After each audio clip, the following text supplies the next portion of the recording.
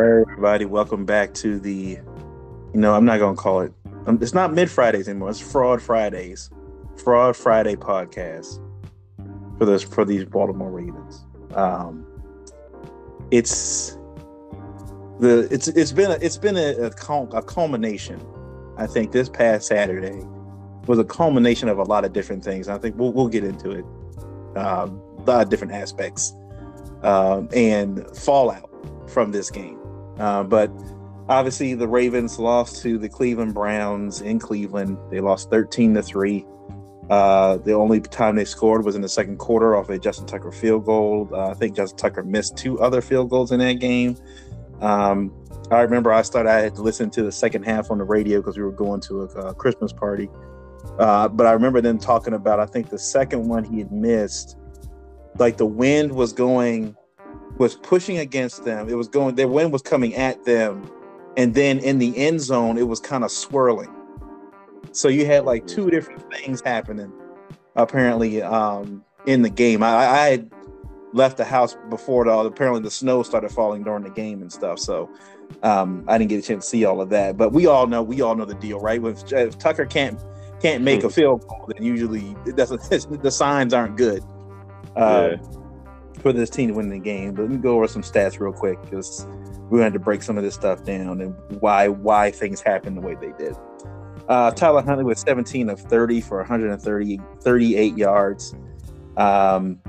3 sacks. He got sacked 3 times. J.K. was, for rushing, had 125 yards on only 13 carries. Gus Edwards had 7 for 55. Mark Andrews led the team with 3 catches for 31 yards. Meanwhile, on the other side, Sean Watson had 18 completions for 161 yards and 1 touchdown. Nick Chubb was 21 carries and 99 yards. And then Amari Cooper had 4 catches for 58 yards, and Donovan Peoples-Jones had 4 catches for 31.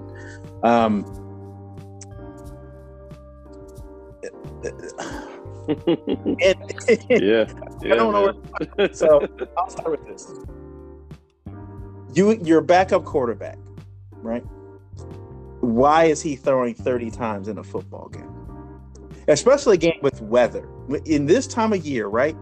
These aren't the games where quarterbacks are throwing for 40 times in a game unless they absolutely have to, right? Like if it's September, early October, yeah, they're throwing 40 times a game. It's warm out. Most places they're going to, the weather isn't too bad. There's not a lot of bad weather going around, so they can throw 40 times a game. This time of year, they've already thrown, 1,000 passes or whatever, how many, including practice. They've already thrown 1,000 passes. At this point, their arms, everybody's tired. Tyler Huntley, on the other hand, being a backup, is not used to throwing this much in a football game.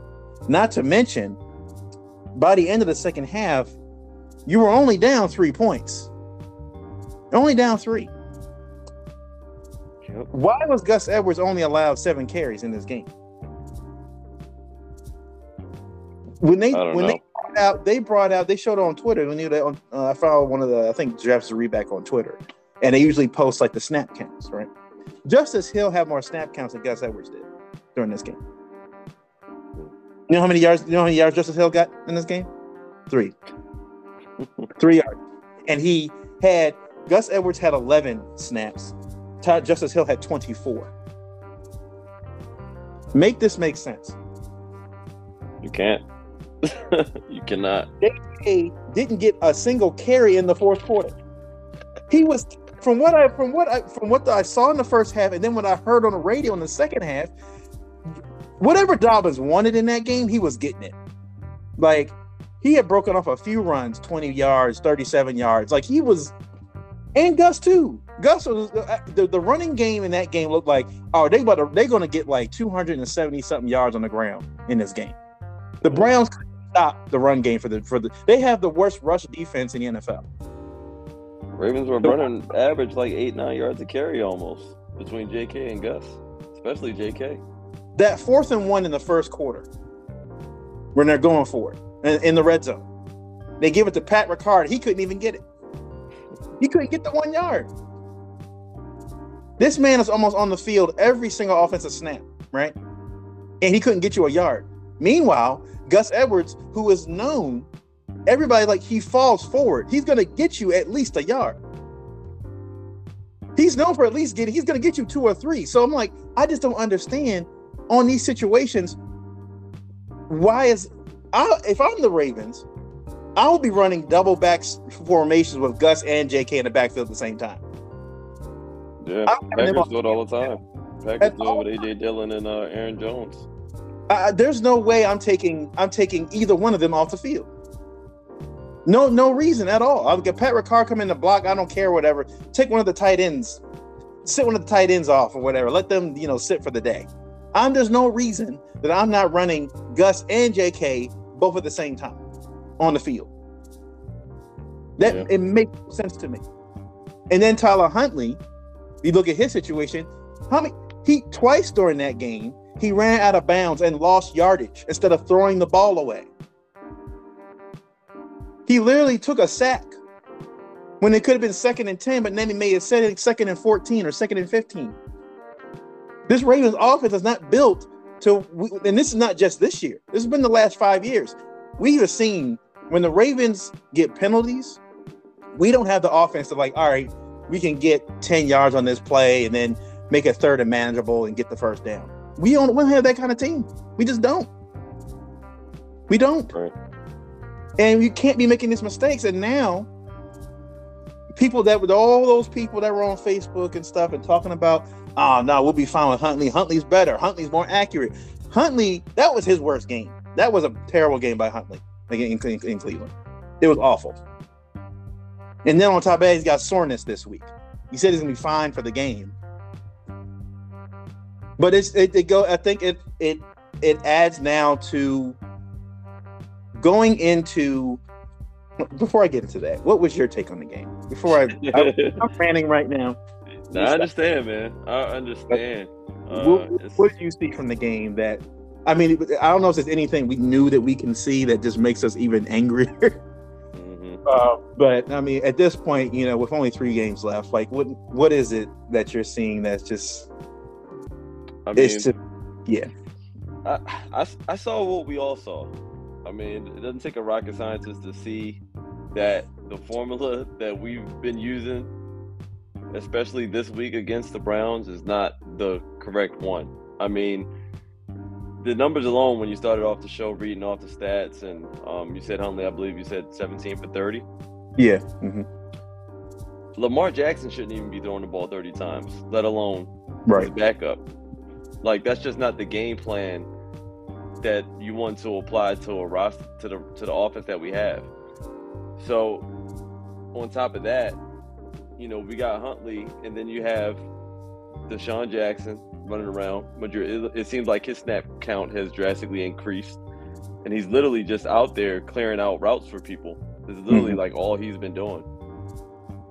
And then you have Demarcus Robinson, who is just so super careless with the football. I mean, before the fumbles, I mean, he pretty much every time he catches the ball, he sticks it out. He's very careless with the football. It was the turnovers were going to come sooner or later. It just the way he carries the rock. It doesn't make sense. I mean, this is stuff that you learn in high school and college, not to carry the ball like that. And he's in a pros, a vet at this point. A proven vet, and you don't realize how that can be detrimental to your game, and it's starting to pay consequences now, especially shown in this Cleveland game, turning over the ball the way he did, and then like you said, with the lack of attempts from our running backs. I mean, what more do you need to see from JK? I mean, he's showing you he's good. The fact that he was averaging about 8-9 yards a carry himself, Gus was averaging probably 5 or 6. It makes no sense not to run the ball. There's absolutely no excuse to not run the ball at all in the 4th quarter of that game.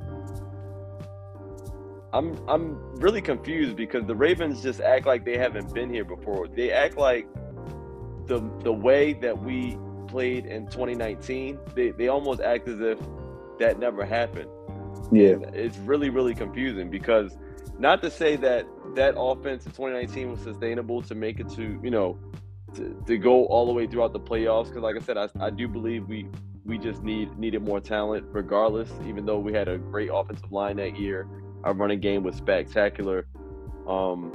You know, we didn't have like still superstar receivers or anything like that. So who knows what would have happened. But this year, when your running game actually starts to pick up and you don't double down on that, because the reason why we were so successful last year was because we were dominating possession in almost every week we played. It didn't matter what quarterback we were going against damn near, because they were barely on the field. And the fact that our running game almost got back to form when we were just pretty much controlling and doing whatever you want. We were getting first downs on every third down at one point. Yeah. Just running the ball. So it's very hard to justify when it's 3rd and 2 or 3rd and 3, fourth quarter or not. If it's an automatic first down, run the goddamn ball and then maybe pass it on 2nd down. Get the first down, maybe run it again, see how many yards you pick up, and then pass the ball. Harbaugh's explanation just made no sense to me when he's just saying we're down scores or whatever the case may be. Well, the issue was showing itself before you went down 2 scores. You were only down 1 score when you really stopped running the ball. So what I saw, like I said, is what everybody saw. You know, we didn't have an advantage coming out the gate because we don't have Lamar Jackson. So we were playing with a backup quarterback. So you would think the game plan would be automatic. And the fact that they did not execute that game plan and they just completely abandoned the run game that was working, you know, it is what it is. And you don't want to get down on the defense, because I mean the defense has been carrying us through a lot of these games, even though we've lost some games late. But you know, at some point you got to put up points. How many points did we score? We didn't score 3 points. Was it 6? 3 points. That was it. 3 points. We scored 3 points. 3 points. It doesn't matter what the defense did that game. We weren't winning. You can't win. You can't win a game if you don't put up any points. So who's to blame? It's not. I'm not blaming our backup quarterback. He didn't call the plays. I'm not blaming our kicker. He's the greatest in the world. I'm not blaming him. I'm not blaming the defense. It's not like they gave up 100. Not like they gave up 30. Not like they gave up 20. So the blame is Greg Roman, as always, as he's been the blame this whole second half of the season. So to answer your question, we all saw black and white. So that's I mean, my take is pretty much everything you just said, and I'm just as frustrated as you and everybody else, you know, all the other Ravens fans. Like, it's just ridiculous, and it's almost like a slap in the face. Yeah. The way that they're just completely negligent to putting our team in positions to be successful. And if you trot Tyler Huntley out on the field and you make him throw the ball 30 times, there's no excuse for that. I'm going to go back to what you said about, you know, I think during the press conference after the game, when they asked Harbaugh, you know, the time was running out, the clock was running out, so we had to pass the ball. They looked at the stat. I think on the radio, they checked the stat for the game. They were averaging 4.7 yards per pass. The Ravens less than running. They were averaging 8-9 yards a run. You were literally averaging more on the ground than you were in the air. And one of the guys on the radio made a great point. I don't care where you're getting the yards from. You got to go with where you're getting your yards. Mm-hmm. Now, if you're averaging 15, 20 yards a play passing, sure, you can throw the ball down the field. Clearly, during that game, the only way we're going to win this game is by running the football. I would have had no problem if the Ravens lost this game if they just ran the ball 40 times in this game. Like, you know what? We lost. Mm-hmm. Yeah. But at least at that point, they figured out what was working. We're going to live with this. We're going to die with this because it's where we're at right now. Hopefully, hopefully we can, maybe Tucker can make a field goal or something in this, you know, this blizzard that we got coming in right now. But, you know, at least we gave ourselves the opportunity to win this football game with the best talent we had coming into the game and the attack, because we couldn't throw the football. And just straight up, your best players happen to be running backs. Yeah. If you're trying to get a win, you got to lean on your best players. Our best player is injured on the team; he's not there. So your next best players is your backfield. Right. And if again, we had DeAndre Hopkins or something like that, then it'd be different. But we don't. Right. And that's what it comes down to. Again, it's just the coaching, not understanding personnel, not understanding who you have on the field. Like. Yeah. I mean, the receivers they have on this team now, I mean, including Sammy Watkins, who just got signed this week. I mean, you got guys that were either semi-retired or guys that were on practice squads when the season started. Like, nobody in the receiving core right now is considered a receiving threat to anybody. I mean, they're coming in the game. They could put 4 wide out there all they want. Guess what? They're still just going to double up Mark Andrews because they're not afraid of anybody else. And I said it during the halftime from the Hammer before I left out. I was like, they're throwing these little comeback and little hitch routes. That's all they're doing with Tyler Huntley. They're not letting him throw anything down the field. Like, they're going to sit there and they're going to jump the route and they're going to get an interception. What happened on the goal line when they got to the red zone? Threw an interception right to Deshaun Jackson. He bobbled the ball and Denzel Whatever comes up with the interception. Turn down the route. They know what they're going to do. And I'll say this. It made me more of a fan of Justin Tucker and J.K. Dobbins coming out after the game. J.K. said, and he owed no explanation for how he played in that game. Right. He had back-to-back 100-yard rushing games. And he said, next year, I'm going to be faster. I'm going to make sure I finish these runs. I've been hurt. But, I'm promising the fans next season that I want to come back 100%. I'm going to finish these long runs. Justin Tucker even took the blame, saying, I have to not even arguably, the most accurate kicker in NFL history. Yeah. The most accurate, if he were to retire today, the most accurate kicker in NFL history, or with over 10 plus years. He came out and took accountability for that when he had no reason to. With how many games that Justin Tucker has bailed us out on. Has bailed this team out on. He doesn't need to provide any explanation to why the Ravens lost that football game. You had two of the guys that have given the most of this team over the last 3 to 4 years are the ones that came out and said, my bad. It was on me. I should have finished that run. JK is literally in his head like, every time he touches the ball, I got to run 95 yards. To get a touchdown.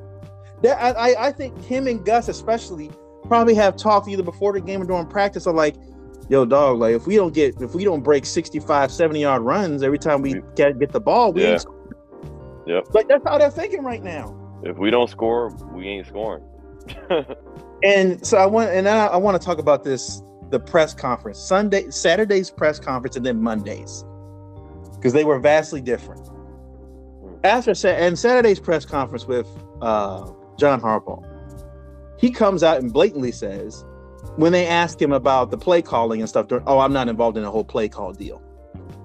What are you there for then? You're the head coach.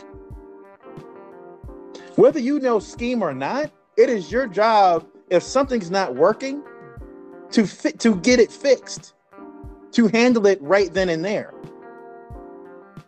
And then they come out, well, we look back on it, maybe we should have ran the ball a little bit more.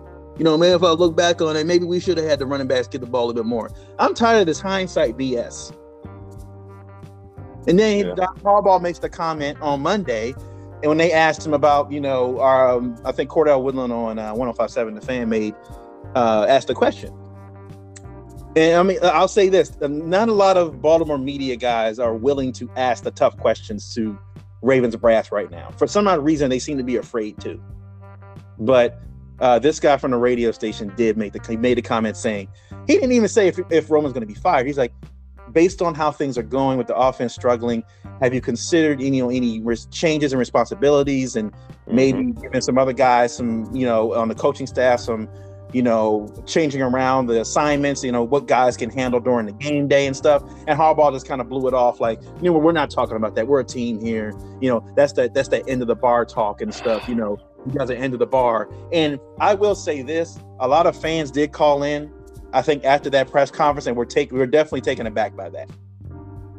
They were like, that you're basically saying, now look, again, I get it. As a fan, as a coach, as a player, you have to learn to tune some things out. Fans are crazy. Okay. Even when you're playing well, fans are crazy. I'm pretty sure Philly fans, even though their team is 13 or 14-1, whatever, are still probably saying some mess. There's some things you just got to tune out. However, when everybody is saying the same thing, even including the national media, and to just dismiss the fans saying, "Oh, we're fine. Everything's fine. We're okay." I would have to assume that since the bye week, the Ravens have had probably one of the the last 30 years. This Ravens offense over the last 5 or 6 games, they have to go down in history as one of the worst offenses I've ever seen. Ever. I think the Ravens were the only team this weekend that only scored in single digits. Everybody else at least scored a touchdown. Every other game, period, was a million times more entertaining. Like, literally every game that came on was damn near a one-score game.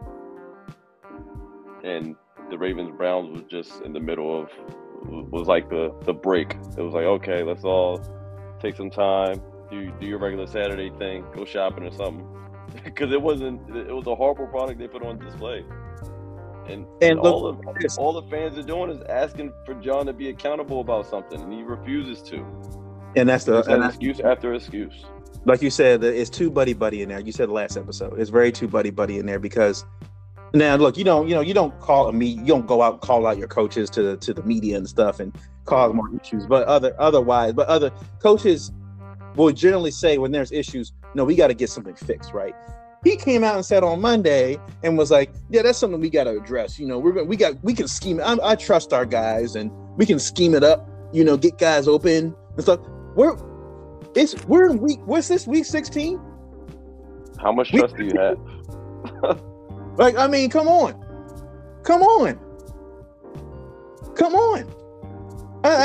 You can't. You're sitting here every week to their faces. What you're seeing is not what you're seeing. Like everybody's like, is he gaslighting me right now?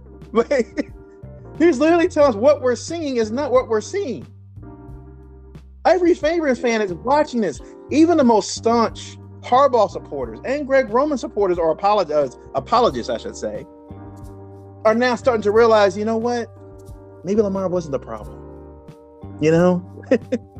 Like, as good, as mediocre as the offense was since the bye week, right?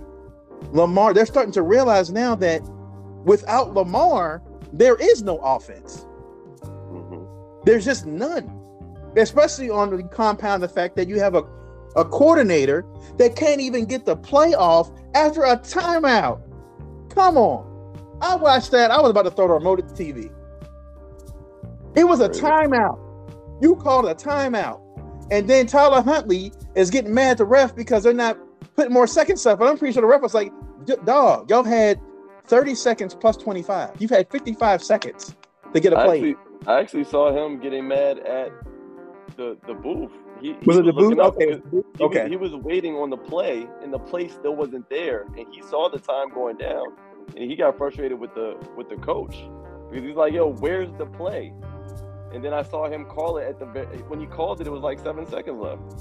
I'm like, this is crazy. This is crazy. That's how I knew he was waiting on the play, and not for the not for the time to be reset, because he was just sitting there like, "Yo, the play still isn't in." And they had the overhead camera showing him finally like get down on the knee and call a play off his wristband, and I'm like, "Yo, that it just doesn't make any sense." I'm just confused. Like, what is there to trust? John Harbaugh keeps talking about trust. Trust what? If you're in a relationship, or you're married, and your wife lies to you 5 weeks in a row, you're gonna just continue trusting everything that she has to say, or does changes have to be made? Right. I'm confused. It's the same thing. You put the same product on the field every week in, week out. Nothing changes, and then you want to get on the podium and talk to the fans about trust. You trust your guys. So it just doesn't make any sense to me. Like the logic is just it's getting to a point now where it's almost lightweight disrespectful to the fans. Yeah. Because we're the people who are putting money in everybody's pockets to run this organization. You got people. You got a game coming up in Atlanta. We didn't get to this yet, but it's going to be cold as hell at that game. Was it -7 degrees? I think at that game. Whatever it is, it's 7 degrees, -7, whatever it is. You think you expect fans to come out there and support you guys? And it has nothing to do with the players. It has everything to do with everyone running the organization. It has everything to do with Harbaugh, with Roman. So, everybody's saying, it's going around on Facebook and people are saying like these season tickets are just going to go to waste because I'm not going to another game until they fire Roman and this, that, and the third. I can't even really be mad at them. I'm like, you know what? I'm a diehard Ravens fan, but I'll be damned if they just look me in the face at every press conference. I mean, look at camera at every press conference and just lie to protect whatever is going on, especially with Lamar being out and how these negotiations have been going and just the way they've handled this whole situation has just been terrible. Like the Ravens literally has been one of the most respected organizations in the NFL for decades, since inception. Damn near, since they got here. Yeah. Mm-hmm. Since they got here, and it's almost looks like this last 5-6 years. I wouldn't say 5 years, but the last like 2 years or so, last couple seasons. They're on the brink of almost destroying that. Yeah. Because don't get it wrong, you think if this Lamar deal falls through and we don't sign Lamar, it's not going to be a good look for nobody in that organization. People are going to start jumping ship. You want to talk about people jumping in the portal from Jackson State to Colorado? Or Jackson State Ravens fans don't have the portal. you think when it's time for Mark Andrews to re-up, you think he's going to want to stay as a tight end, as the Ravens' prized possession, at the tight end position? You think he's going to want to stay? You think players are going to want to come, like knowing that this is how they're handling negotiations? Yeah. So they just have way too many things looming over their head. I think a lot of it probably wouldn't be as bad had they did the right thing and paid Lamar from the gate, because they have way less to worry about. But the fact that they have to deal with that, and on top of that, Greg Roman is just, it's just a shit show. Like, ever since this Stanford news came out and then he ended up not getting that job, it's just getting worse and worse and worse. And the sad part about it is that we're still 9-5. We're a playoff team. But they can clinch a playoff spot this weekend. If we get a win, I think we need a couple losses from like Miami. I mean, not Miami, the Jets and maybe the Patriots. I think the Patriots, the Patriots and the Jets, and they're both playing teams that they could lose to. They're not the favorite. I think if the Jags play the Jets tonight, and the Patriots play a good team, I can't remember what team it is, but they're not the favorites in that game either. So like they can clinch a playoff spot, but the reality is like they play the Bengals. Patriots play the Bengals. So they're getting out of there. So really, it's in their hands. We can win and be in, and we'll just hope for Lamar to come back for the playoffs, and that'll be that. But we're not in position to succeed beyond that. So we're 9-5, but the energy in the building, the energy with the fans, like it's feeling like we have like 3 wins. That's how it feels. Yeah. It feels like we're a 4-win team right now. Yeah, that's what it feels like. Because we've seen the same show. They've been showing us the same thing. They haven't done anything different since we've been kind of falling off. So, I just don't want to hear the word trust out of John Harbaugh's mouth for the rest of the year. Like, I literally can't stomach anymore. If he says trust anything else, like, that literally should be a fireable offense. You really should be out of there, because there's no way you're going to talk to me about trust after you put that crap on the field. I was watching Engraven videos or whatever when he put out a video today. He put daily. he put a question out there. I think it was a fan that posted a question like, how would y'all feel if at the end of the season, right, Harbaugh came out and announced that Greg Roman got like another 2-year extension. Oh yeah, it's over. Yeah. I was like, yeah. I would refuse to watch. Well, I'm not watching this team. I'm not watching it because Lamar ain't gonna come back. Lamar at that point, Lamar would just sit out. Like I'm not coming. Yeah, I mean that would for sure. Yeah, that would for sure put the nail in the coffin. I mean, just trade me. There's no shot Lamar comes back if Greg Roman comes back. Like there's no shot. And I will. Shot, you would get talked out of that quickly. I'll ask you this question. It seems that Harbaugh has dug himself in with Greg Roman at this point because we've seen changes happen before. Cameron gets fired right before they get to the playoffs. Yeah. And they put in Jim Caldwell to call plays. So things changed. Obviously, there was a reckoning there. Things had to be addressed. Things had to change. And Steve Bisciotti was the owner when that happened. He did that. He allowed that to happen, at least, or at least put fire under Jim Harbaugh to make that change happen. Now, could it be secretly that maybe Steve Bisciotti has told Harbaugh, what do you want to do? Because if you stick it out with him for the rest of the season, regardless of how it goes, both of y'all are out of here. Yeah. And then Harbaugh, like Lamar came into the season banking on himself. At this point, since the bye week, I would have to assume to Steve, but based on how Harbaugh is now coming at the media and how he looks on Mondays, especially after he's probably had a meeting with brass upstairs. Usually after the game, after the win, he's kind of like whatever.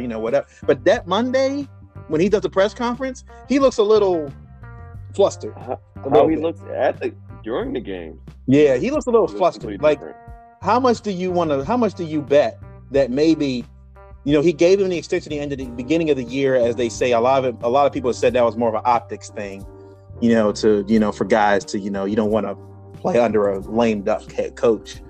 But how much of it you think maybe Steve Bisciotti has come to him like, look, man, I know you've been here for over 10 plus years, and we've had these discussions before, especially when you had Mark Trestman here, Marty Morningwig, and we've had to make decisions for you, beforehand. Yeah.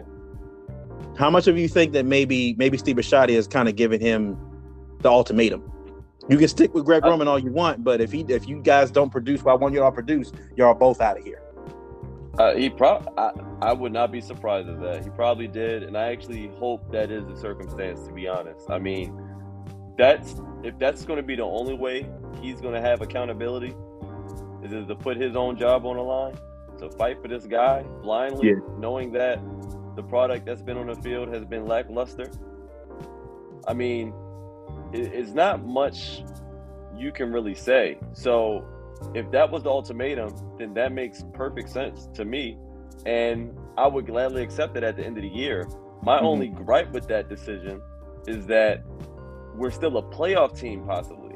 Yeah. So I don't want to take that type of bet when we're going to enter the dance and have a potential of even advancing past the first round, possibly, or making it competitive, or whatever the case may be. I still don't want to rob players and their families of that opportunity of, being able to, have a chance just because we're gambling on something that we already kind of know is a train wreck going forward. I mean, no matter what happens at the conclusion of the season, it doesn't change anything for me. I don't care what they do. They can go to the Super Bowl. It won't be because of the coaches. Right. In my mind. Not saying that we're a Super Bowl team this year, but I'm just saying, like, even if we did, that doesn't change anything for me. What did it for? Well, all I needed to see was that last year we had damn near 18-something players on injured reserve. This season, we got almost all of those players back at some point, plus more after the draft. And we don't look nearly as what we did midway through last season. We look actually really good last season, until Lamar got hurt and everything like that, and we started losing games. But we were like damn near undefeated all the way up until 8-1 or something like that. We haven't looked nearly as good since then. we didn't score 30 since what, week 3 or something like that. Yep, week 3. Yeah. So to me, I've already seen enough. I mean, we've seen enough. We talk about it every week. We've seen enough a long time ago. We're just all sitting around perplexed at why is the staff still the staff. I can't go into work tomorrow and do some BS and expect to have a job the day after. It shouldn't be no different for the offensive coordinator or the head coach who's supposed to be holding him to a standard. So I would definitely not be surprised. The way Harbaugh looks during those games, he's barely involved. It seems like it seems like he's more so just on the sideline, just praying and hoping that we win the whole game. That's exactly what it looks like. Like I hope when something goes bad, he just puts his hands on his knees and he just shakes his head, bends his head down, look at the ground. When something good happens, he still got the little worried face. That's not good, But I don't even see him interacting with the players as much because they're not buying in anymore. If it's something that we can see and we're not even in the locker room, what you think the players are thinking? Right. I mean, that Tyus Bowser thing wasn't no coincidence. Well, I wanted to let's segue into that. Into that, right? So, for those who live under a rock, I guess, they get back to the practice facility because I forgot it was a 1 o'clock game. It was a 1 o'clock game. Or was it 4 o'clock? Yeah, it was a 1 o'clock game. It was a 1 o'clock, I believe. 4 o'clock? Was it 4 o'clock game? It might have been a 4 o'clock game. I think it was 4. Oh, yeah, 4:25, I think. Yeah, 4:25 game. Okay. All right, so they get back to the practice facility. And Tyus Bowser puts on his Instagram story pieces of paper that say "Fire Greg Roman." It's like 3 or 4 of them. Now, many people around the facility or who have been to facilities said the last few days during that time, that past Saturday, had been pretty windy. So they're like, that was just put out there. Okay, so there's a lot of conspiracies going on. Like if the players are at the facility, maybe a couple of the players wrote it, put it down there. Maybe Tyus put it down there. Took a video. I think Marcus Peters wrote it. So they were saying that Lamar Jackson didn't travel with the team. Maybe he did it. Maybe he was at the facility working now. And they met up after the game and stuff, and Lamar would put it out there. I don't know, but I think now the talk, like it was, the last couple seasons, we've been talking about firing Greg Roman for the last 2 seasons. At least I know we have.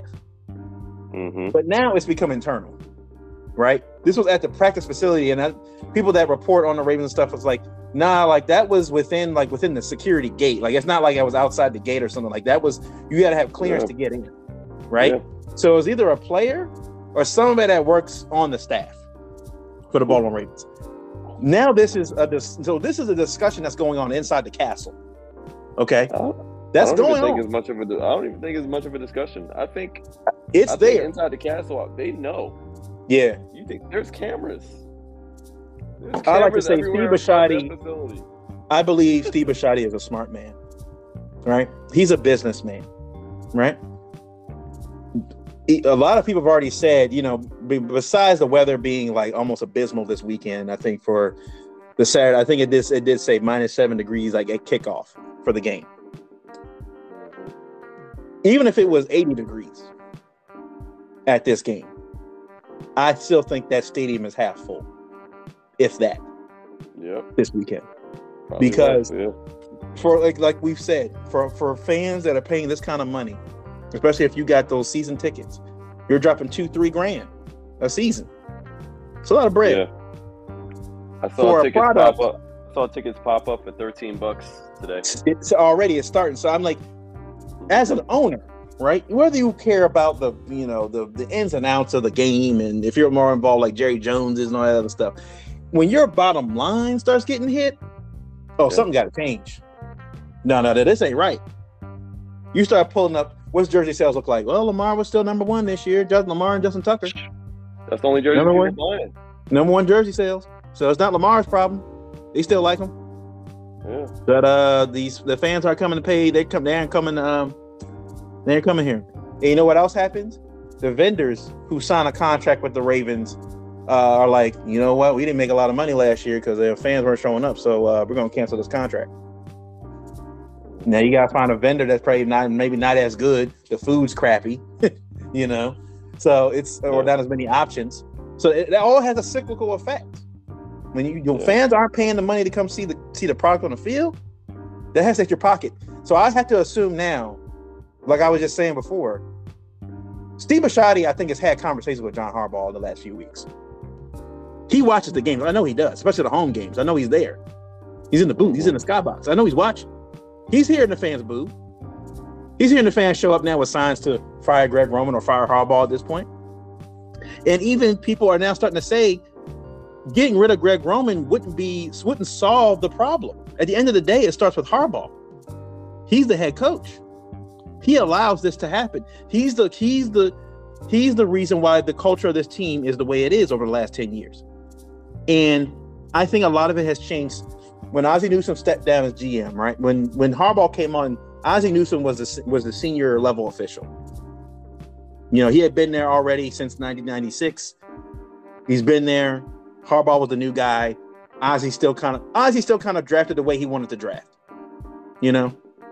It wasn't until when Eric DeCosta became the GM that now Harbaugh had seniority in the organization. Dick Cass retires as the money guy. You bring in Sashi Brown. He's only been there for less than a year now. But Harbaugh was now the senior guy in the building outside of the owner.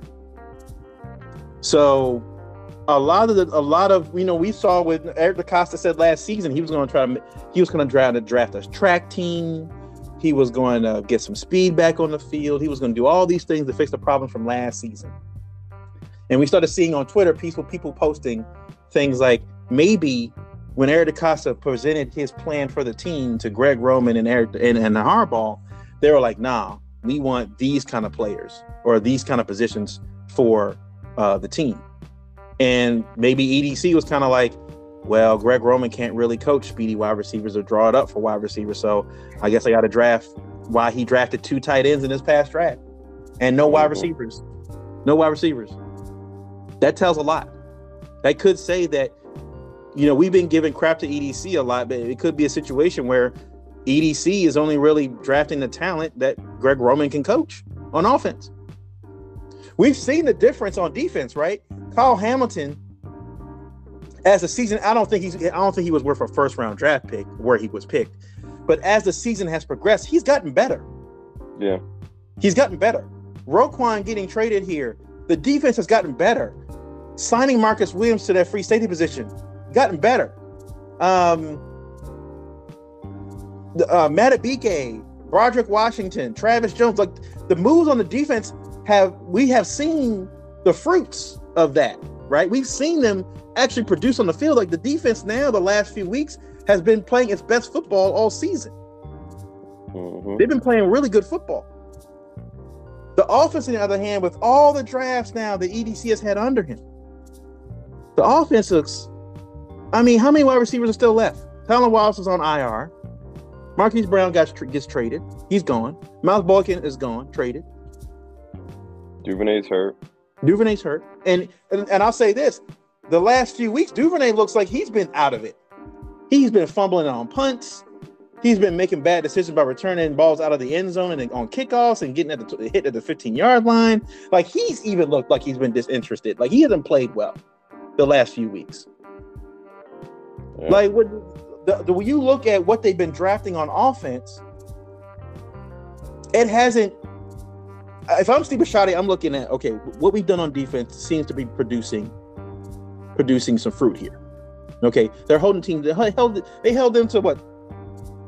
6 points for most of the game. Yeah. Went to the end of the game, they scored a late touchdown.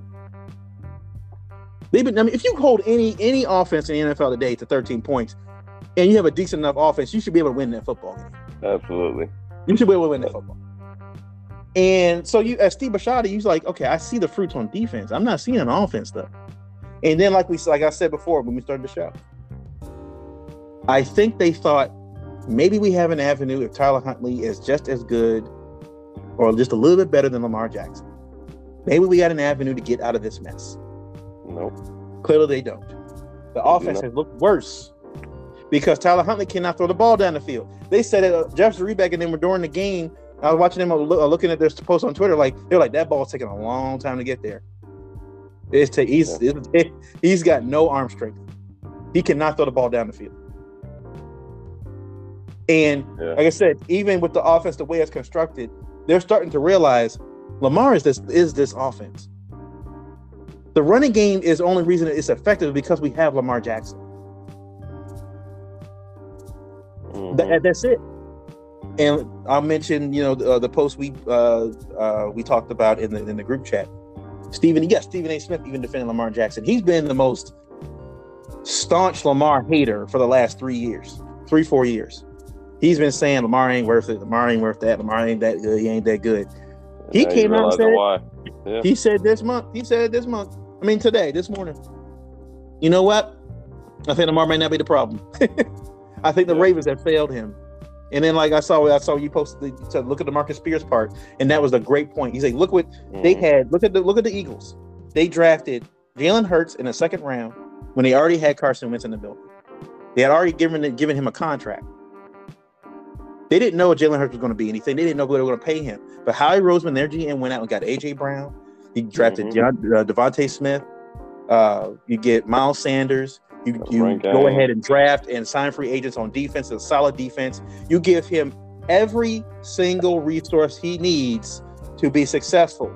At that point, Howie Roseman's idea was, if he can't be successful with this offense, then we need a new quarterback.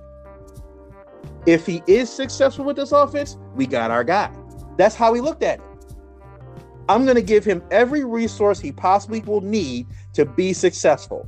While the Ravens, on the other hand, were like, we'll just let Lamar be Superman for us, Right. And that's how he's operated. When you look at now, the stuff is starting to pop up now, the narrative about, Lamar's been hurt now the last 2 years, and he got an ankle injury last year. He was out for 5 or 6 weeks, didn't play the rest of the season, and now he's out with a knee sprain. He's missed 3 weeks. I don't know. Like, should we really top us kind of money into this guy that's injury prone? Like, well, let's discuss why he's being injury prone. He has an offense where all the routes are 20 yards downfield. So he has to hold the football in the pocket, right? Yeah. He's deciding not to run the football because he's tired of being talked about as a running quarterback. He wants to prove that he can throw the ball. But he has an offensive coordinator that can't draw pass plays. So he's waiting for the play to break down in order to find a guy that's open to catch the ball. But then when he throws the ball to the guy, he drops it. Fumbles the ball in the air. Sometimes guys can't run open. Yep. Lamar has been trying, as Stephen A. Smith said, Lamar has been trying to do too much because there's not enough help around him. While Jalen, you look at Jalen's attitude, right? Jalen seems like he's walking on air right now. Yeah. He's going out there and just like, he's coming down with it. He's just flinging. I feel like Jalen's sorry sometimes if he sees AJ Brown one-on-one with anybody, and he's throwing it towards the end zone, he's already taking his helmet off, walking towards the sideline. Yeah. I feel like that's how Jalen is feels right now mentally. Like everything is just working for him because the franchise has shown commitment to him. Right? He's like, if they're going to show that kind of commitment to me, to trust me with these resources, then I have to reciprocate. Yeah. Flip that with the Ravens. Lamar has already done that for you. As Marcus Spears said, he won an MVP without all of this. Yeah. Willie Snead was his number one wide receiver. Willie Snead. He's on a practice squad with somebody right now. He's done so many good things on his own that it actually threw up kind of a smokescreen to what the issue's been all along. Because when Lamar first got drafted into the league, in that first year where he came in to take over for Flacco, and then we kind of had to evolve an offense, right then and there. And then the following year, his MVP season, yes, the Ravens did right by Lamar that year. They handled him well because they wanted to maximize what he was able to do by supplementing, other strengths in our offense. So yeah, it looked real good because we were running the ball so well, and Lamar was being, he was even very good from the pocket. It was way less pressure. He had to do a lot less, and he had to do a lot less, but the reward was a lot more at the same time. So instead of evolving that, offense, they just left it the same. They didn't build around it. They tried to in a draft, but, obviously that didn't work out with Hollywood leaving and with Bateman being injury prone. And they just kind of left it there. So now we're just kind of stuck in the same offense from 2019 without the same talent on the team. Mm-hmm. So what do you expect to happen? Like, it's only one result, and it's what we're seeing on the field every week. So that's really what the issue's been. The issue's been that Lamar's been so successful that it kind of blew a smokescreen to what was really actually going on. It wasn't that much that the Ravens were doing. The Ravens did a great job introducing Lamar to the offense and creating an offense that he can be successful in his first year, his first full season.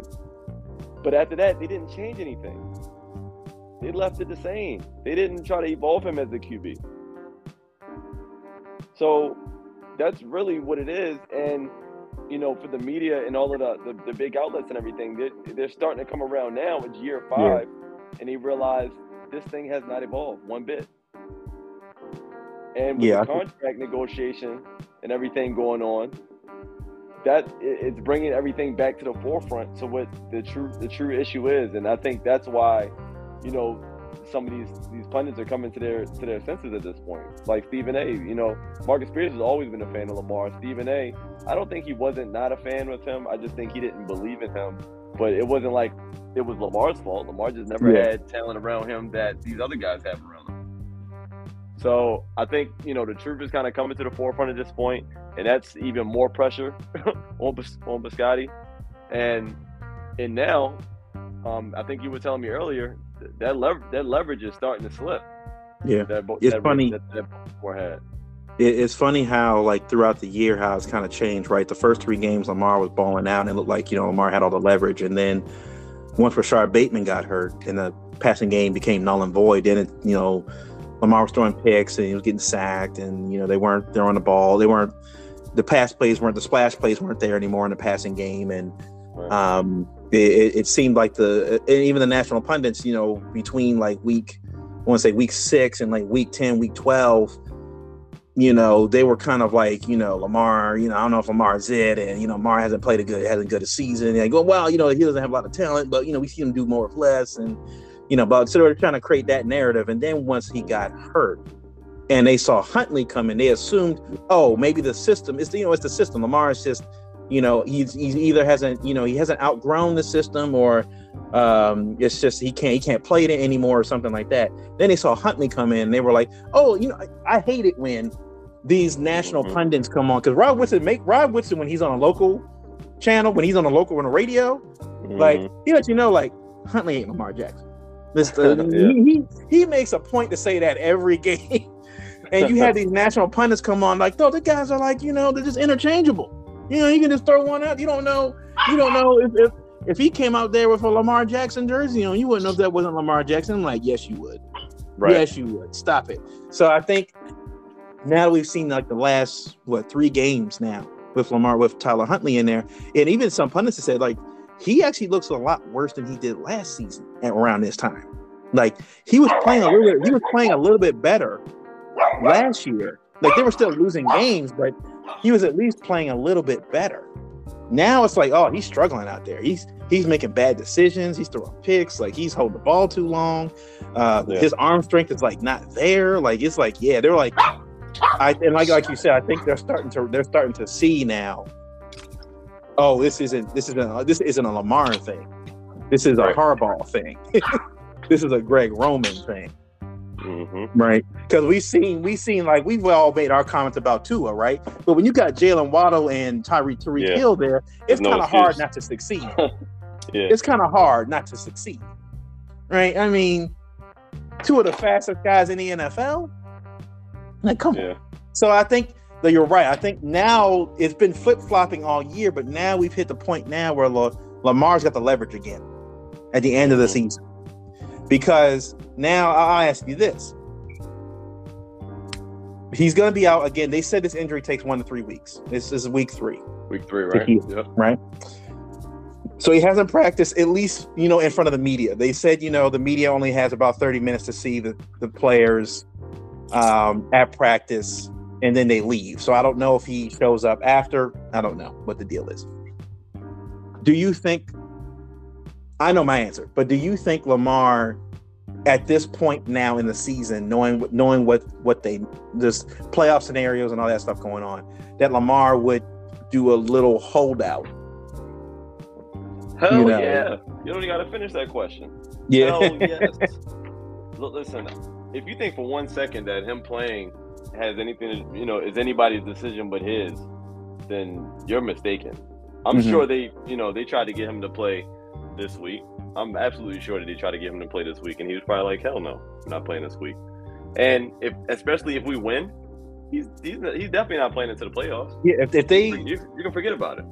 So let me read out the playoff scenarios real quick. If they win, New England loses, and the Jets lose, then they're in. Right.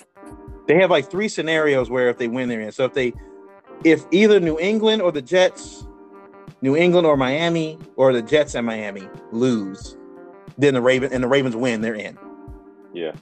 So there's a good likelihood that they win this weekend. At least 2 of those 3 teams are going to lose. They're probably going to be in. But yeah, I think if that scenario plays out like you said, if it plays out like you said against Atlanta, I'm like, well, I'm not coming back to the playoffs then. Yeah, I'll see y'all. Week 19. I mean, it wouldn't make any sense. I mean, we would want him 100% healthy anyway. I don't know how bad the knee injury is, but I knew it was. Just jargon when Harbaugh came out and said it's 1 to 3 weeks, but it's week to week and this, that, and like we already know, dog. He said the same thing last season. Remember that? We know. Oh, he could play. He could play next week. He didn't play another game the rest of the season. Ain't seen the rest of the year. Yeah. So I mean, this can go, either way. I mean, I just don't think Lamar. Had this been, not this contract year that he's negotiating. I think any other year, just knowing Lamar, his competitive spirit, I think he would want to play. Yeah, I think Lamar at this point in the year, with JK coming back and Gus coming back wanting to play, I think he's like, I couldn't do that to those guys. I don't have a problem with the guys, right? I don't have a problem with the guys. It's upstairs. And if we if we do get the win this weekend somehow. If we do get that win, the incentive for Lamar to continue to force this fan base to watch Tyler Huntley works in his favor for 2 more weeks, for 3 more weeks. So there's literally no point in Lamar doing that because I think him playing is not really as beneficial to him and his negotiations if he plans on wanting to stay in Baltimore and get the contract that he's looking for. I think it's more in his favor to not play and force us to watch Tyler Huntley close out the season so that he can come back for the playoffs and show you what y'all been missing. And ball out, yep.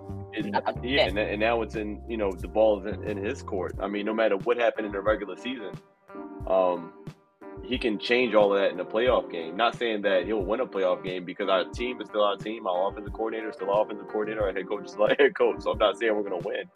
But I just think that it'll work better in his favor, if he sits out the rest of the year.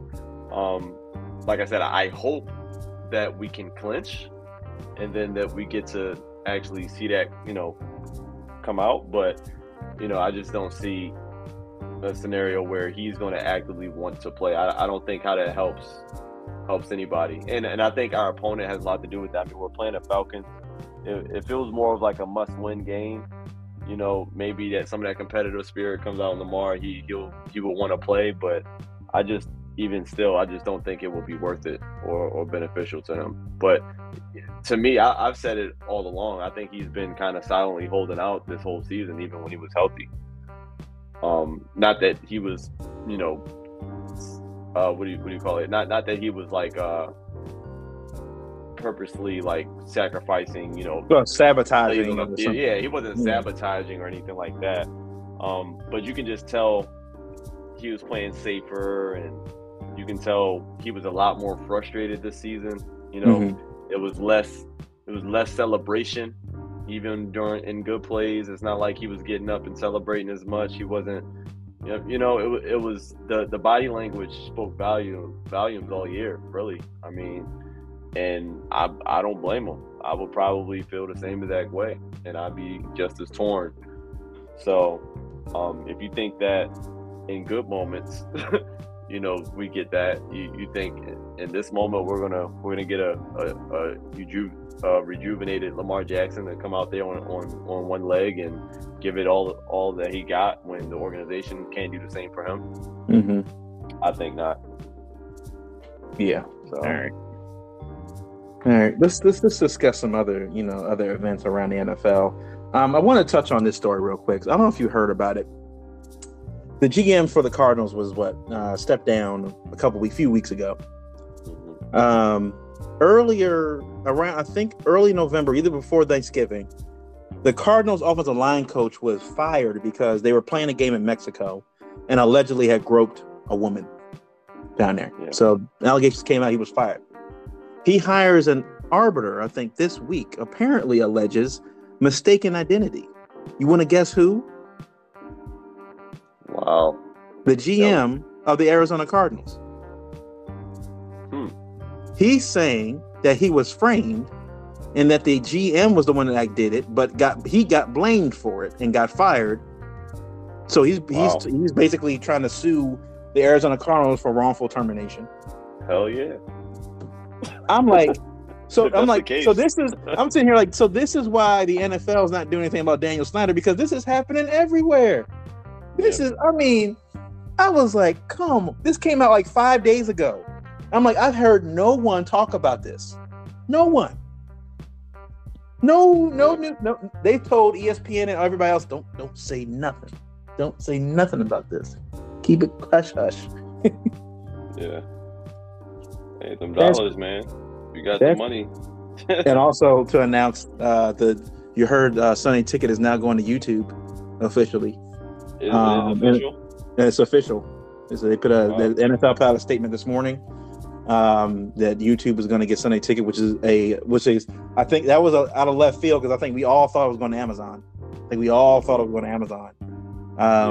YouTube apparently is going to pay over $2.6 billion a year for this deal to the NFL. So I like it because I think it's better access to the fans. I just think YouTube is better at running this kind of stuff. So I think it's good for the fans. We'll see what kind of pay system is going to be. That's going to be interesting. But yeah, I mean, it'll definitely benefit people like me who diehard Ravens fan. But I live up here in Jersey, so I'm sick of turning on the TV and seeing Jets games, Giants games, Eagles game. So. Yeah. But yeah, I wonder what the price tag is going to be. But it is. I know what it used to be hefty. So yeah, if there's anything, that's what my dad had it 1 year. He was like, I ain't never getting this again. And you said he got to pay what, $2.6 billion or something? $2.6 billion. So they got to get to recoup that money somehow.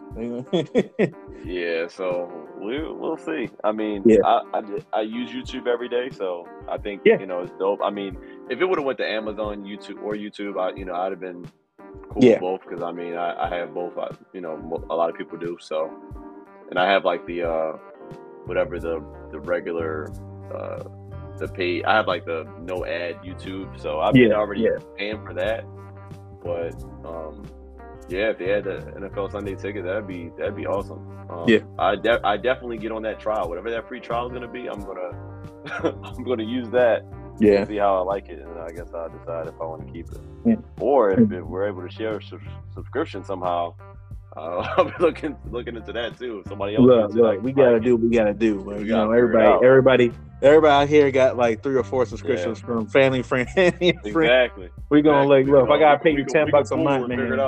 If I gotta pay you $10 a month, man, let me know. Yeah. Let me know if I can.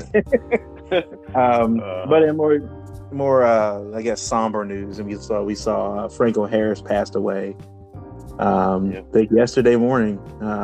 It definitely came into a surprise to a lot of people. He wasn't really the least ill for what people knew. And the other sad part about it was that I think the this weekend was going to be the 50th anniversary of the Immaculate Reception, and they were going to retire his number on Saturday. I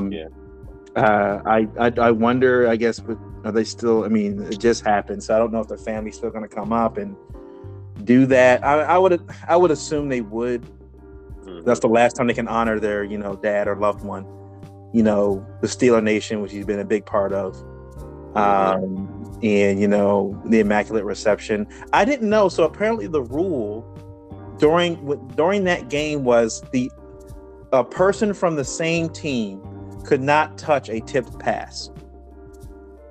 So that's why it's not the rule now, but during that season, that was the rule. Like if a ball was tipped by a teammate, you could then not touch. You couldn't be the next one to touch that pass. So during the time, that's why that pass became so controversial. That catch became so controversial because it was like, well, whose hand did it hit? I don't know. Some say it was the Steelers player. Some say it was the Jack Lambert from the Raiders. No one knows. And they didn't have replay back then, so it's like it's all. So that's why it went into legend the way it did. That pass. And then of course he was a part of those Super Bowl Steelers, the Steelers team that won 4 Super Bowls. So I mean, if there's anybody that's a Steeler, Franco Harris was the Steeler. He was part of the reason why the Steelers became to prominence. He was that guy. He was one of those guys. So condolences to him and his family and to the NFL for losing such a great ambassador to the game. Even as Ravens fans, we got to give it up. We got to give it's absolutely great legends of the game, regardless of what jersey they wore. Hey man, long before Ravens were even. Oh yeah, that's why I said I don't hold no grudges against Steeler players from the 60s and 70s. The Ravens weren't even around, man. Yeah, I mean it's bigger than football anyway. Yeah, so it's all respect at the end of the day, and just remembering him, and he had the Immaculate Reception, but his career was immaculate as well. So yeah, he finished when he retired. He was third all time rushing yards when he retired. So he's one of the best. He's one of the best out there. And also we lost Ronnie Hillman. Yeah, surprisingly, which is crazy. So I mean, Derek Wolfe mentioned him and another teammate on the podcast had mentioned that Hillman had gone to hospice, like I think in the last week. Had a rare liver cancer, form of liver cancer, and passes away. And it was just 31 years. I don't know how many players we've lost this year, man. We lost Goose this year. Yeah. Who else did we lose? We lost Jalen Ferguson on the Ravens side. Jalen Ferguson and Goose was the same day, I think. Yeah, same day, right? I remember Sarah Goose and news came like in the afternoon, and it was like, man, it was like, so yeah, it's another reason why I think when the next CBA comes up, why NFL players need to make that a really big sticking point for guys that play pro football, getting some kind of healthcare plan for those guys. The guys that have, they put 3 or 4 years in, kind of having them taken care of, because they put out of every other sport, right? They put their bodies on the line every single season, and a lot of those guys are lucky if they make it to 70. They're lucky if they make it that far, just because of how much punishment they've taken. So hopefully next CBA the players are like thinking ahead and like thinking about themselves and thinking ahead as well. Like, we're gonna make sure some kind of system is set up for these guys. But there's really only 1 or 2 games I wanted to talk about real quick before we talk about the Ravens and the Falcons game. Colts Vikings. Right? Oh man. 33-0. Oh man. Matt Ryan. The Vikings come back, win the game 39-36. Biggest comeback in football history.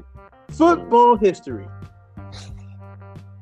Matt Ryan has now been a part of probably 2 of the biggest comebacks on the wrong end in NFL history.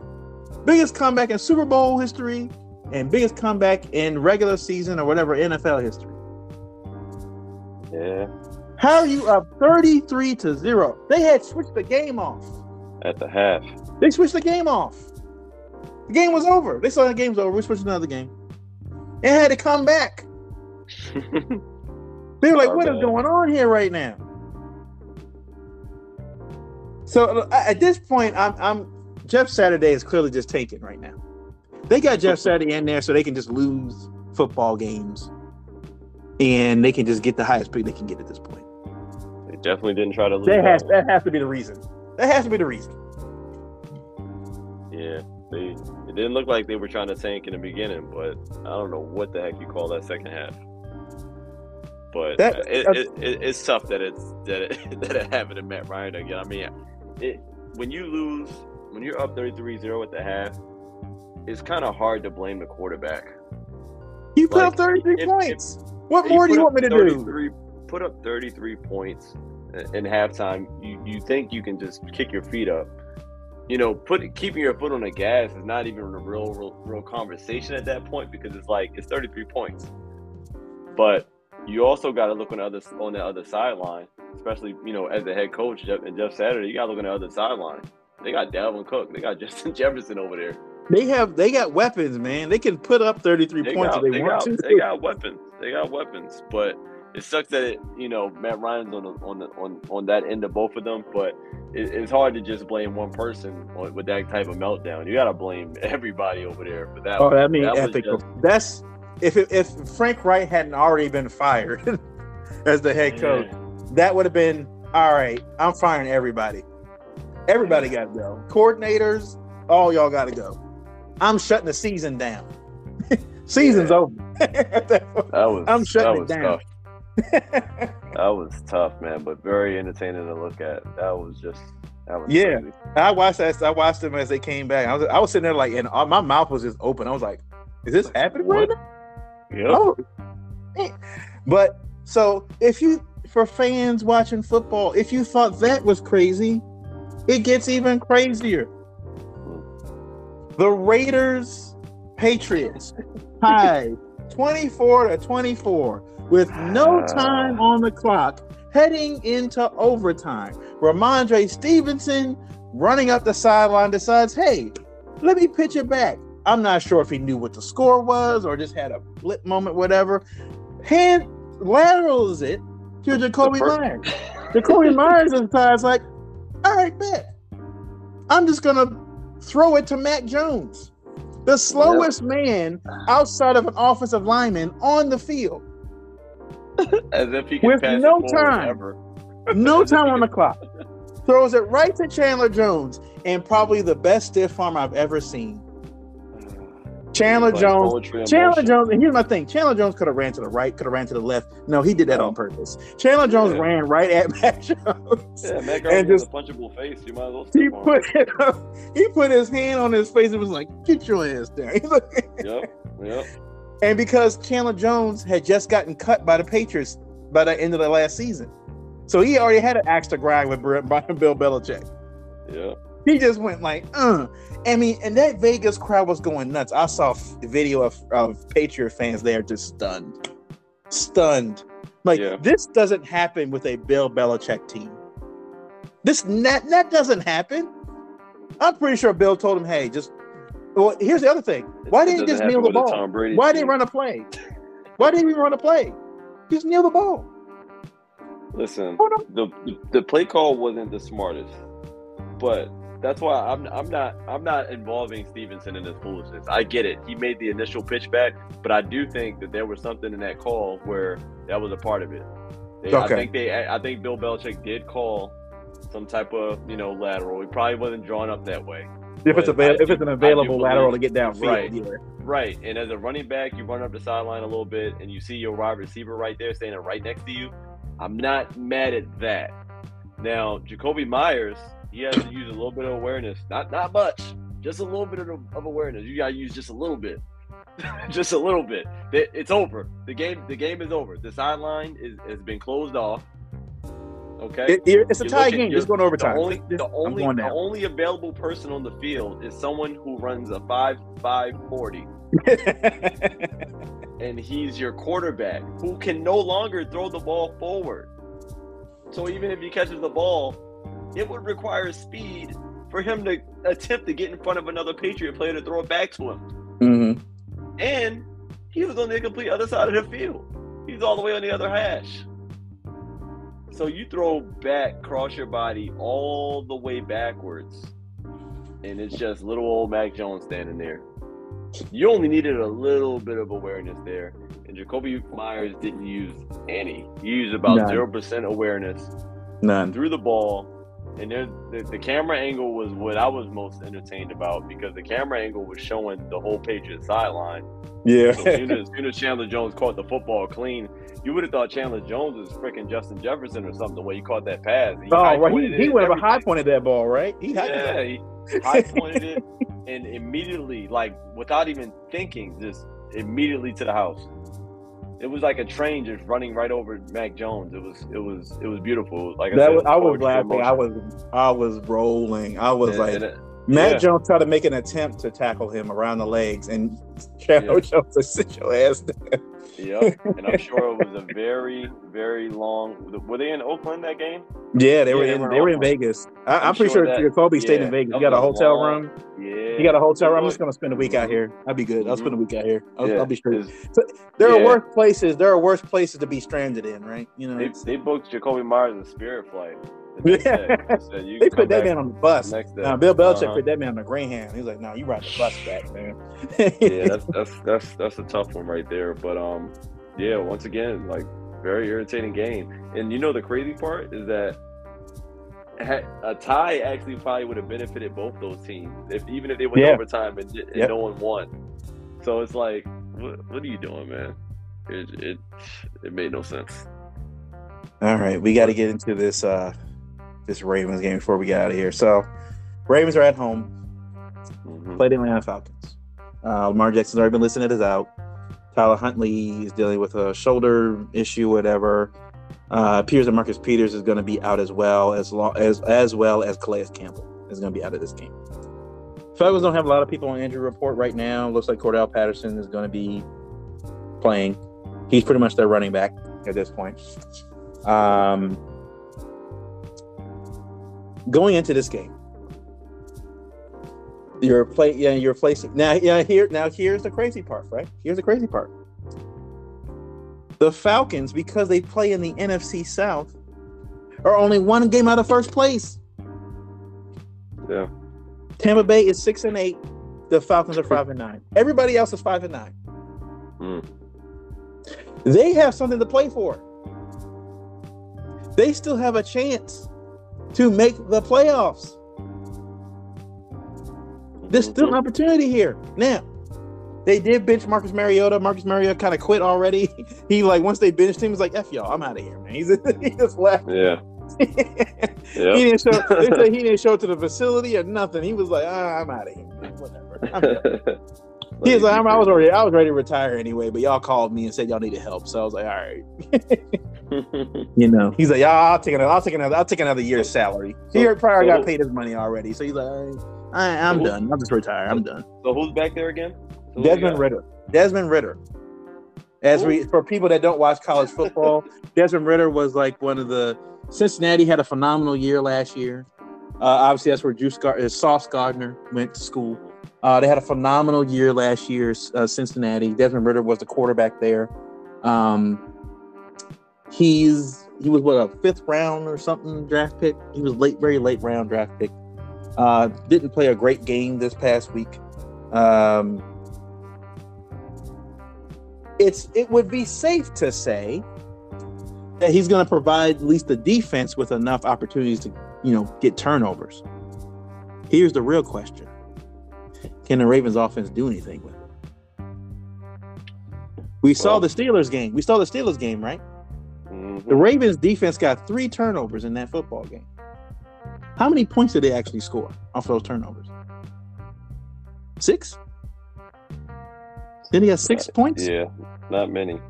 There was a point in that game the Ravens needed that last drive to stop the Steelers because the Steelers were still only a touchdown away from winning the football game. Yeah. The Ravens had 3 picks in that game, and they still almost lost it if it wasn't for the defense holding them on a fourth down and short or whatever. They still could have lost that football game. at this point, especially because the Falcons are still have an opportunity to win, to potentially steal a playoff spot from the Bucs right now, because Tom Brady turned the ball over 4 times in that game this past Sunday night. The Falcons got something to play for. It'd be one thing if usually this time of year you're playing teams like, there's nothing to play for now. We're already in last place. We're just trying to get a pretty decent draft spot right now. We're not even playing our starters at this point. We're playing backups. When a guy get the star guys hurt, we just want to keep them out of it. They still got something to play for. They can still back into the playoffs, because guess what? Playoff checks are a little bit more money than the regular season checks. Those players are like, hey, I'm trying to get that playoff money. Yeah. Even if it's for a game. Even if it's for a game. I'm pretty sure their girlfriends and wives are like, you better go get that playoff money. You better go get that extra check. I don't care if you get bounced in the first week. You better go get that extra check. So they got something to play for. Now they're a dome team. They have, regulated temperatures and stuff. They're not used to playing in the temperatures the Ravens are used to playing in. With how cold it's going to be, and I think if it's going to be windy on top of that, you would assume that the Ravens are like, we're going to run the ball 40 times in this football game, right? Now, Marcus Peters doesn't appear to be playing, so that means Brandon Stevens is going to be out there. Now, for a good thing for the Ravens, the Falcons don't really have anybody. The only person I guess I'll be worried about would be the tight end.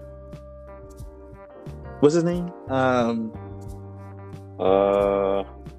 forget what everybody was drooling over last year. What's his name? Kyle Pitts. Kyle Pitts, yeah. Everybody was drooling over last year. Is he hurt? He's hurt, but I'm not sure. Let me see. Let me check Kyle Pitts real quick. I feel like he got injured. Well, unless I'm thinking about London Drake. Oh no, he tore. Yeah, he tore his MCL. He's out. Cool, Kyle Pitts, right? Yeah, he tore his MCL. Yeah. All right, so they don't have anybody. He won't even be playing. Yeah. They don't have anyone. What's scary about this, right? Like we were talking earlier in the show. What's scary about this? Here's a 5-9 team, and we're what, 9-5? 9-5, yeah. We feel like a 5-9 team right now. And guess what? They got Desmond Ridder, who's their backup quarterback, and we got Tyler Huntley. And they got Cordero Patterson, who's their running back, who's a pretty effective running back, which we found the last couple of years. They have a very similar team than the Ravens. Now, I think the Ravens have a better defense, way better defense than they do. But this is a game the Ravens could lose if they're not careful. The Ravens have lost to teams that they should not be losing to. Now, look, the Jaguars are appearing to be a team that could steal the AFC South right now, where Ryan Tannehill apparently looks like he might be out for the season. The Jaguars could steal the AFC South, which would be one of the best comeback stories, I think, of the season for that team. But they're playing a Falcons team, I think, again, desire and opportunity are two very dangerous things when you're trying to play an opponent. Because if this was a Falcons team that was playing an NFC South where they were dead last and had no opportunity to win to get into the playoffs, this is a walkthrough game. The Falcons would give you opportunities to just win this game, right? But because they have an opportunity to actually steal a playoff spot, they're going to give you 110% in this football game. Yeah. They're going to play you. They're going to play them tough. So I think it's clear, at least from my end, the key to this game, give the ball to JK, give the ball to Gus Edwards, and run play action pass off of that. That's it. Don't do anything else. No jet sweeps. None of that mess. Run the ball 40 times, and maybe Huntley throws the ball 15, 20 times in this game. Miles, if I see a Deshaun Jackson jet sweep, I'm going to run my TV off the wall. They better not. That jet sweep is a major part of their offense, unfortunately. It's terrible, but it's the same jet sweep. There's no wrinkle to it or nothing. It's the same jet sweep. Like it's they do the same thing every game. They'll do they'll do like 5 fake jet sweeps in a row, and then they'll actually run it like the 6th time. like if you watch film, like that's not fooling anybody at this point. It's not fooling me. Look, you want me to read off some scores for you real quick for the Falcons? This what concerns me. So they played the Bears. Oh man. They won 27-24. Played the Commanders the next week. They lost 19-13. Played the Steelers the next week. Lost 19-16. Then they played the Saints last week. Lost 18-21. They've been in every game they've played the last 5 weeks. They've been every game they played the last 5 weeks within 10 points. And I think the line for the game was the Ravens were at -7. Yeah, I'm like, I don't even know if the Ravens are going to cover that. Are they going to score 7 points in this game? I think they will. Are they going to score 7? I think they will. I think this is going to be probably the biggest game our defense has ever had. I think they're going to go nuts. I think the defense is going to score a touchdown. So do you think the mentality now for the defense is we got to go out like we saw when the Ravens had Kyle Bowler?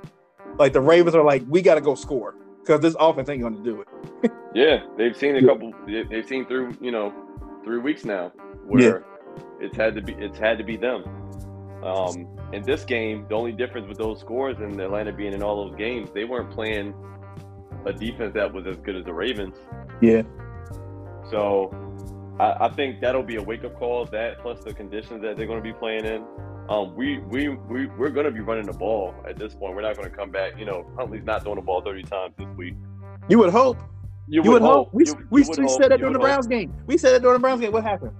We hope. You would. Right. Common sense. Right.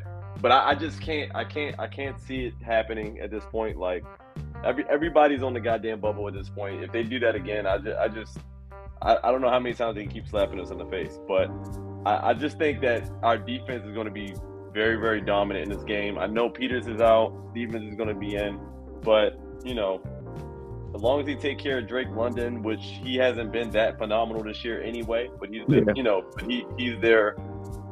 he's their rookie star receiver. So I still think we need to respect that. But outside of that, I don't really see any concerns. I mean, you got somebody backing up Mariota starting, so the defense should feast. And on the Atlanta side, I'm not too concerned about their defense whatsoever either. So running the ball shouldn't be an issue. If we were able to run the ball against Cleveland and Cleveland's run defense is pretty awful. So is the Steelers' run defense as well. But I think if we're able to run the ball effectively, I think we should be fine. There's no we better be down 21 points if we stop running the ball in that game, and I'm not even playing around. Yeah. But I think we can squeak out this win because not because I think that we should, but I think that just talent-wise, with the roster that we have, as mediocre as it is, I think it's still got the edge over Atlanta. And that's really the only reason I think that we might win is because I think we're still a little bit better than them, as far as our roster. And dome NFC teams don't really fare well too much traveling in conditions like this, even though it's just Atlanta. I just feel like that's where our AFC run game defense, NFC teams don't usually hang well under those conditions when coming to Baltimore. So I think we'll squeak out the win. I don't think it's gonna be pretty because we haven't done anything pretty all year, damn near. But I do think we squeak up a win based on technicality. It's just because we just we just got guys that can probably get it done. Cordell Patterson, though, that's just the only concern I have is really him just having a big. The last time Cordell Patterson was in M&T Bank when he was with the Vikings, and he played us during that snow game, and he hit us with they had a screen pass to him. He ran like 80 yards. Track team. Yeah, track team. Yeah. So he's found his role there now. Yeah. So that's going to be key for that defense to play well and give a job of more snaps. Damn it, give a job of more snaps. One snap is not going to cut it. I'm sorry. Yeah. Is that one snap had last week? Is that what he one had? Snap. One snap on defense. Yeah. I think he's warmed up, Coach. I think we can give him. I think he's ready. I think he's ready. Let's get him out there.